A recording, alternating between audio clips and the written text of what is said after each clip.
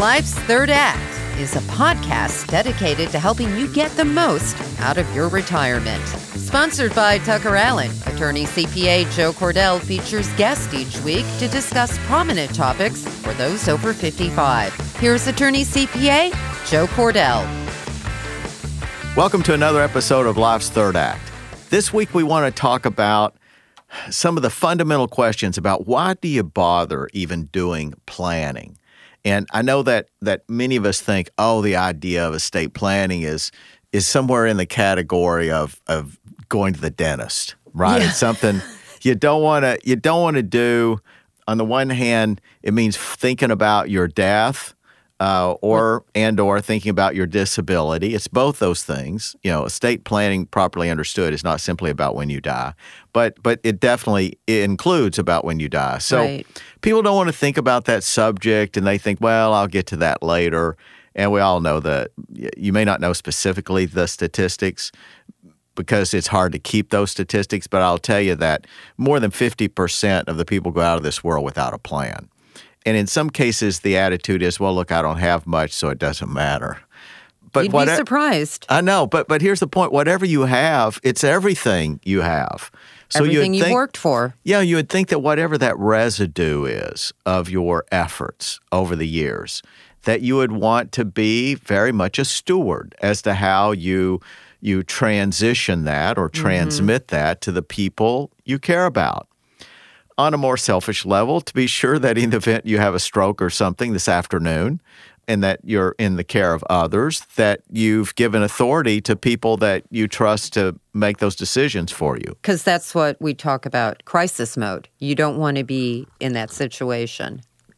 Yeah, and it might be that your entire estate, even if it's small in your opinion, will be used up trying to get somebody appointed to make decisions for you, because that's what has to happen. Somebody has to make decisions, and if you're a competent adult, then you didn't have that person appointed until you became an incompetent adult. Right. And at that point, somebody has to pay for that.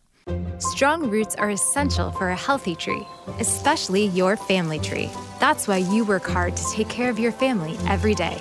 At Tucker Allen, we know that taking care of your family means planning for the future. Our team provides personalized estate planning to help you protect your family, your legacy, and your future. From wills and trusts to long-term care and estate planning, count on Tucker Allen, personalized estate planning made simple.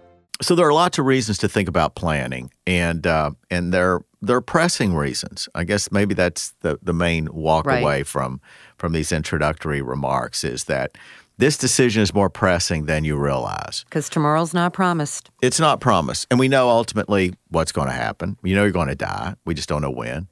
So I want to talk a little bit about, why does it make sense to have a plan versus simply using the various tools that might be found out there, kind of cobbling together some way to assure that stuff goes when you die to somebody that you care about.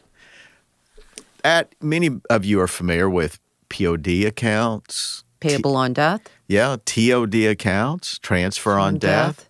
Many of you know already that you can have beneficiary clauses, of course, on life insurance, on your deferred compensation plans, your IRAs, et cetera. You can have it on real estate.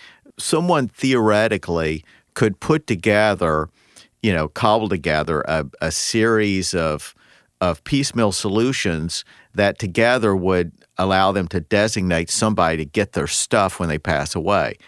And I want to kind of address that, and I want to address it from a couple of perspectives. The first thing I'd want to make clear is that let's not confuse that with a plan, because you don't have control over it the way you would if you had, for example, a trust. And as you know, anybody who's watched this show very much knows that we're huge fans of trusts. Trusts are not just for rich people. But some people would think that, gee, if I can put a name on a bank account, if I can put a name on brokerage accounts, which is POD and TOD, if I could put a name on a deed as a person who would receive it when I pass away. Like a beneficiary deed, Yeah. are you talking, right? Yeah, beneficiary deed. Then why not just do that and not fool with the expense of a lawyer? But often it's not so much the expense. I think many people just think it's a lot of hassle, a lot of effort, because you have to think about a lot of things, you have to fill out documents, etc. But I can tell you that the payoff for a plan is just huge, and I want to be sure you've thought about it so you can appreciate that. Let me first deal with the issue of taxes. Now, many of you have heard correctly that, when it comes to estate taxes or gift taxes, that we have an exemption that now with adjustments for inflation is north of $12 million per person. So you could be a couple and have $12 million or $24 million. So you're thinking, I'm well south of that number, so I don't need to worry about estate taxes or gift taxes at all. Well, you should know that there's a sundown for that level of exemption. That sundown is in 2025. So at that point, depending on what happens, you could be vulnerable, some portion of your estate, to this 40% tax. Very true. That's the thing about estate and gift taxes. It's very harsh. I mean, it doesn't start at 5% and work its way up. It's 40% presently. And historically, it's been like 45%.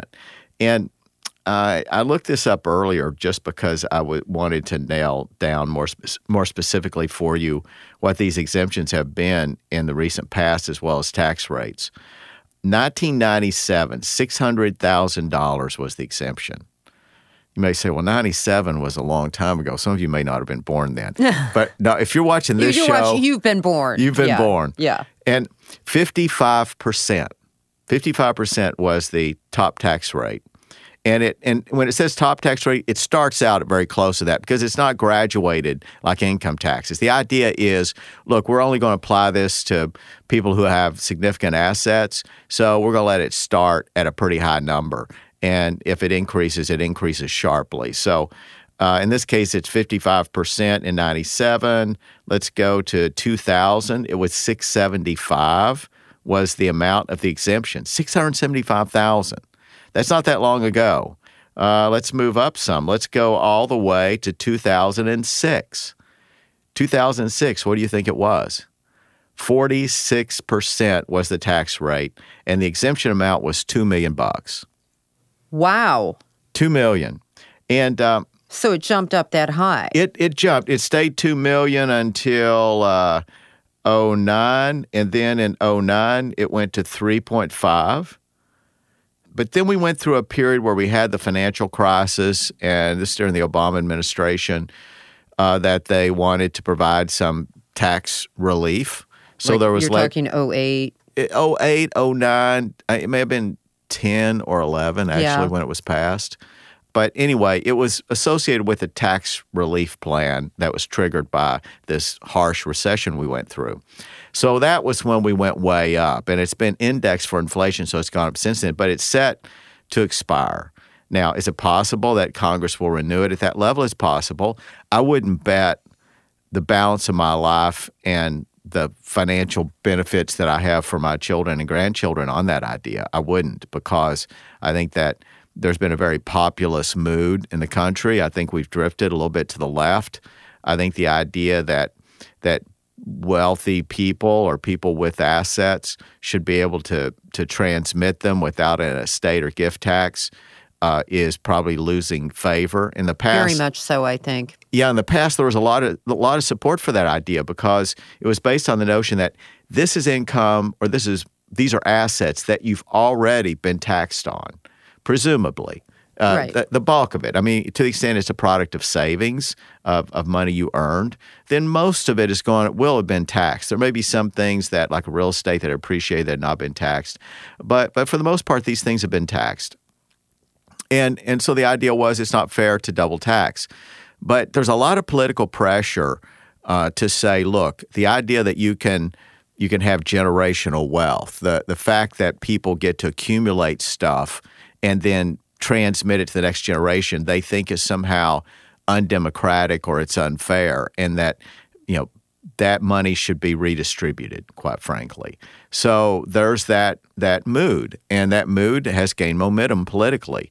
So I'm not at all confident, as I was, say, 5 to 10 years ago. I would have thought that this form of taxation would continue to be very permissive, meaning, for the most part, there's not a political will to take the money from people who've died and who've paid taxes.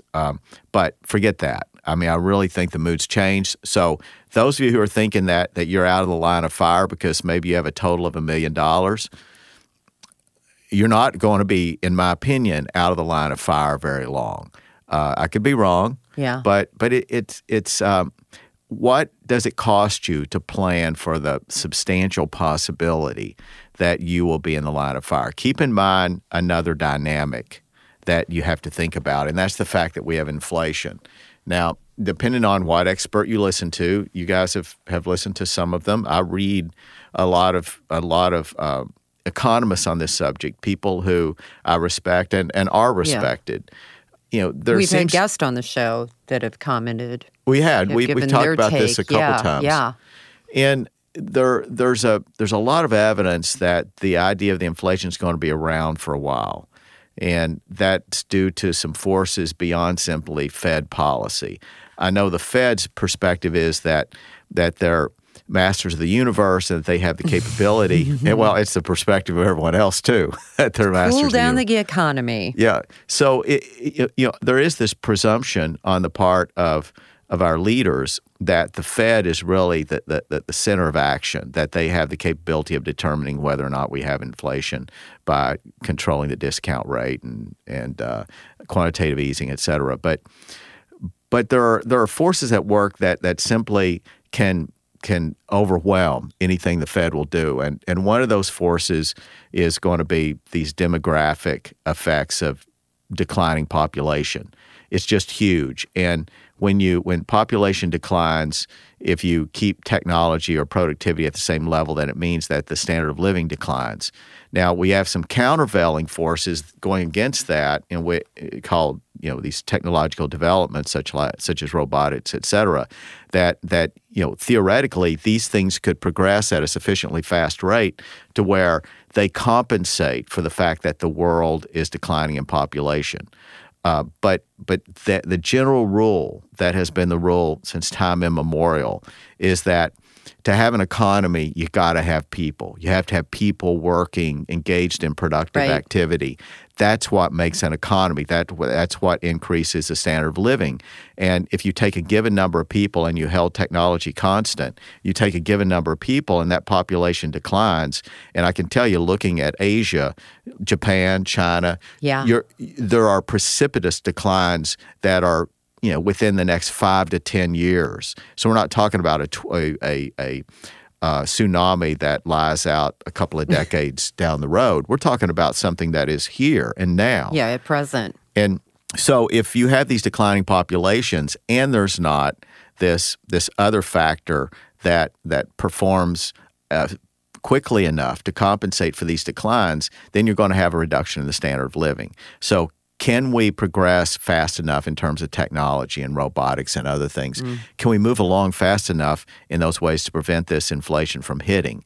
And I'm very skeptical, and not just me, but people who I respect are of the opinion that this population problem will mean that we're going to have inflation. Another factor, so there's population decline. Another factor, though, and gaining momentum is the fact that we're reversing the trends of the past 2 decades, which were globalization. Now we're decoupling. Mm-hmm. So globalization made us very efficient. It reduced the cost of living. It was wonderfully beneficial to everyone on all continents, essentially, especially Asia and North America and Europe. But those forces now are going in the opposite direction in almost every respect. And not just because of hostilities, but that's feeding it to some extent. But there's no longer this philosophy that we should engage in free enterprise and borderless trade. That's kind of gone to a great extent. And now barriers are being erected there are problems now which we're boycotting almost an entire continent or subcontinent. So these forces are not likely to go away. They've been at work for a while, and even before the pandemic, even before this issue with Russia and Ukraine. So if you throw in this deglobalization, which incidentally is the norm historically. Historically, it's not normal for all nations to engage in free trade. That's a bit of an anomaly, and it really has happened over the last 3 decades, starting around 1990, and we've enjoyed the benefits of that. And there's been a lot of technological progress, too, that has diminished the consequences of the depopulation that we've seen already. But now I think, these demographic forces, the issues on deglobalization, I think that these things together are going to assure that we're going to have some level of inflation. So back to my point is to say that when you plan for your potential tax liability, whether it's estate tax or gift tax, keep in mind that if you're wrong, the penalty is very harsh. Yes, it is. Historically, as we talked about a moment ago, it's been up to like 55%. Now, think about the consequences of somebody who inherits a business from you or a piece of real estate or anything. They have to pay that tax, and often that's the crisis, is even though you could say, well, gee, they have the money to pay the tax because it's 55% of what I gave them, but they really don't have the liquidity in many cases. It's very unusual that they would be able to access that money without some sort of penalties or essentially having to sell at a discount due to the urgency. Something to think about when you are estate planning. Yeah. Definitely. I mean, yeah, you do. Are they going to be able to pay these taxes? And it's easy to forget about that because, it's kind of a practical problem it's easily overlooked when you're thinking, well, I'm giving my children a $10 million piece of land or $1 million piece of land or a $500,000 piece of land. But if they have to put it up for sale and we're in a recession at the time, there's quite a penalty for that. Now, I will mention, I won't go into it, but there are some statutes for certain types of assets where you can pay them out, like a family farm is included in that, where you can, the IRS has had the generosity to say that you can take up to 10 years to pay off that tax. It can apply to some other assets too that I won't go into, but I just want you to know that. So that offsets some of that risk, but it doesn't by any means apply to all the people I'm talking about here. So let me then move to the next topic, but don't think because you have less than $1 million that you're outside the line of fire of estate and gift tax. You are presently, of course, but I just think that things can change. And the title of this discussion is Why Plan? Why develop a comprehensive plan? And one of those reasons, an important reason, is the possibility that your loved ones, though you don't consider yourself rich, may be paying estate and gift tax. So another reason that you want to think about planning is to think about, for lack of a better phrase, we'll use the word yield. Yield, okay. I like yield. Yeah, yield it sounds a little wonkish. That's kind of what financial analysts use the word yield. A lot. But I thought about, what's a better word to describe how to extract the most good from your assets? So whatever you've accumulated, again, it's everything you have, right? So that makes it important. So whether it's $500,000 or $5 million or whatever it might be. So the idea of yield means you want to be able to extract the most good or benefits possible from every dollar that you've accumulated. Now, a piece of that good will relate to the balance of your life. And I don't mean necessarily charity. When I say good, it does suggest just other people. But I'll say good/benefit, meaning that you want to be sure that you're taken care of for the balance of your life, that there's not waste that occurs there. So there's a stewardship function, to assure that you've made a provision for your care. Not that it's in the hands of a judge who doesn't know you and who appoints somebody who may not know you. But the other piece of yield is when we think about how can you generate the most benefit for the people that you care about with the assets that that remain after you pass away.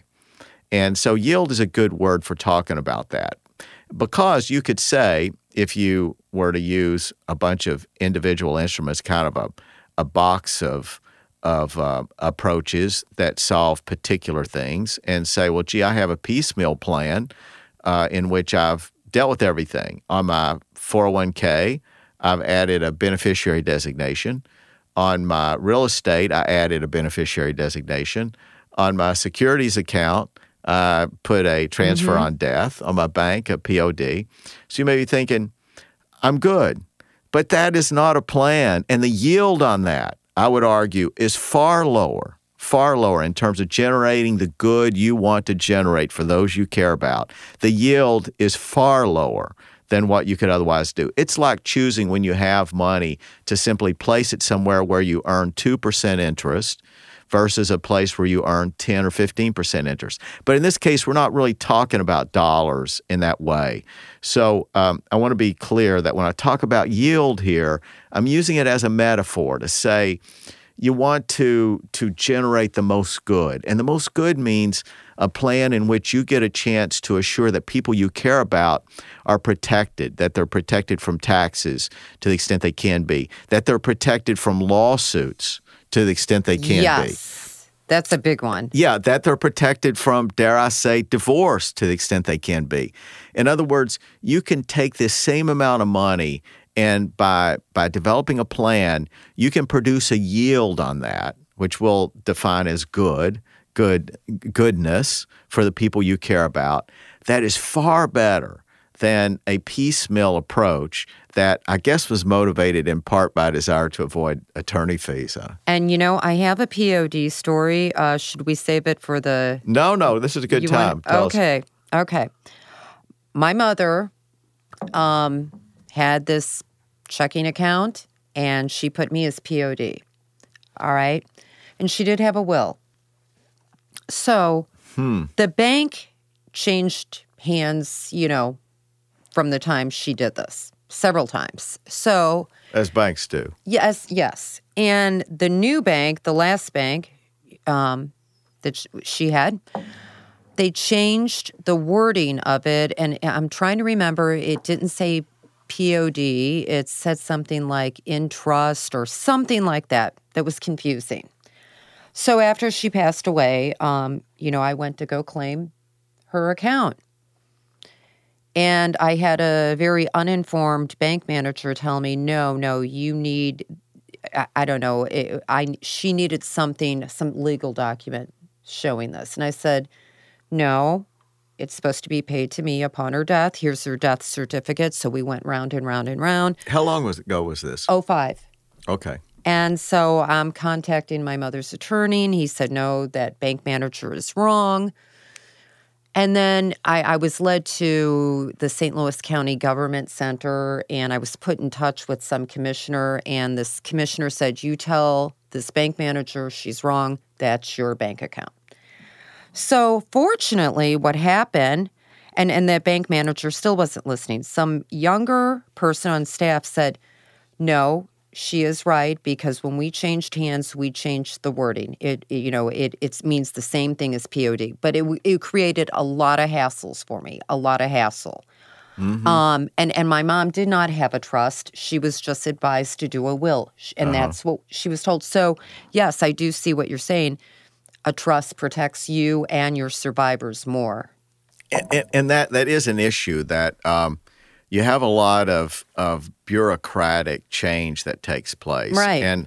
And a lot of it is institutional, meaning it's taking place within these individual financial institutions. And often, though, a statute will prevail, and specifically the statute that was in effect at the time that the account was created will often prevail.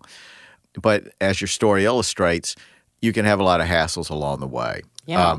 It was very upsetting. Yeah, and there's just no reason to not anticipate things like that, things like the challenges your loved ones are going to have, things like taxes that can strike at the moment of your death or soon thereafter, versus the income taxes that will flow after that, failing to get, in some cases, what's called a stepped-up basis that you want to take advantage of. All these things are worth considering. And the wonderful thing about it is that if you have a plan, you can dramatically increase the power of every dollar you have, whether you consider it a lot or not, the power of every dollar you have to do good in the lives of those you care about. So we're breaking this discussion in two parts. So let's stop here and let's go ahead and pick up next week. And I want to talk further about this idea of maximizing yield as the primary goal in planning and why it's imperative that people have a plan. So until next time, this has been another episode of Life's Third Act. Talk to you then. You've been listening to Life's Third Act, a podcast for thriving in retirement, sponsored by Tucker Allen, your estate and elder law advisors. Each week, we discuss topics and answer questions to help you better plan for your future. For more information, visit tuckerallen.com.